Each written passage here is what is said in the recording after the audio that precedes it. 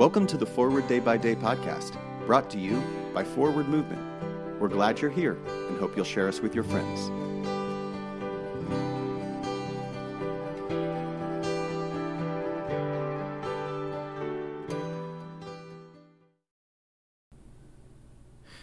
Today is Wednesday, July 27th, 2022.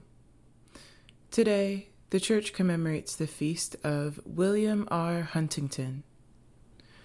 Today's reading is from Acts 1, verse 9. When he had said this, as they were watching, he was lifted up, and a cloud took him out of their sight. How our readings get put together by the lectionary is a bit of a mystery sometimes. Today, you'll read Matthew's gut-wrenching account of Jesus' final moments on the cross, together with the slightly slapstick murder of Eglon, as well as Christ's ascension to heaven.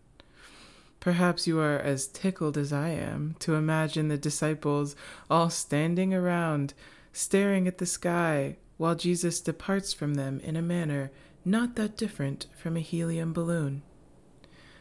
What I see today is the movement from the particular to the universal. In Jesus' death, the meaning of his life is transformed. His cross stands not just on Golgotha, but over all humanity. By his resurrection and ascension, Jesus transcends living in one place and one time, visible to just one community of people.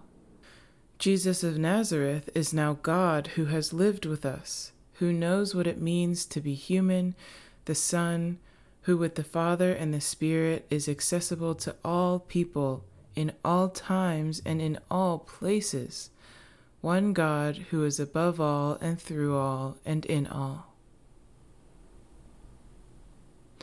Pray for the Diocese of Western Massachusetts of the Episcopal Church. And today's moving forward, research the history of the lectionary. Why do you think specific readings are placed together? My name is Nia McKenney, and it is my pleasure to read this month's Forward Day by Day Meditations written by Eva Suarez. And now, as our Savior Christ has taught us, we are bold to pray. Our Father in heaven, hallowed be your name. Your kingdom come, your will be done on earth as in heaven. Give us today our daily bread. Forgive us our sins, as we forgive those who sin against us. Save us from the time of trial and deliver us from evil. For the kingdom, the power, and the glory are yours, now and forever. Amen. Thanks for spending part of your day with us. Join the discussion about today's devotional at prayer.forwardmovement.org, where you can also find a full list of today's scripture readings, more daily prayer resources, and information on how to subscribe to the print edition of Forward Day by Day. This podcast is produced by Forward Movement, a ministry of the Episcopal Church. Make a donation or explore our full catalog of books, small group studies, and personal spiritual resources at forwardmovement.org.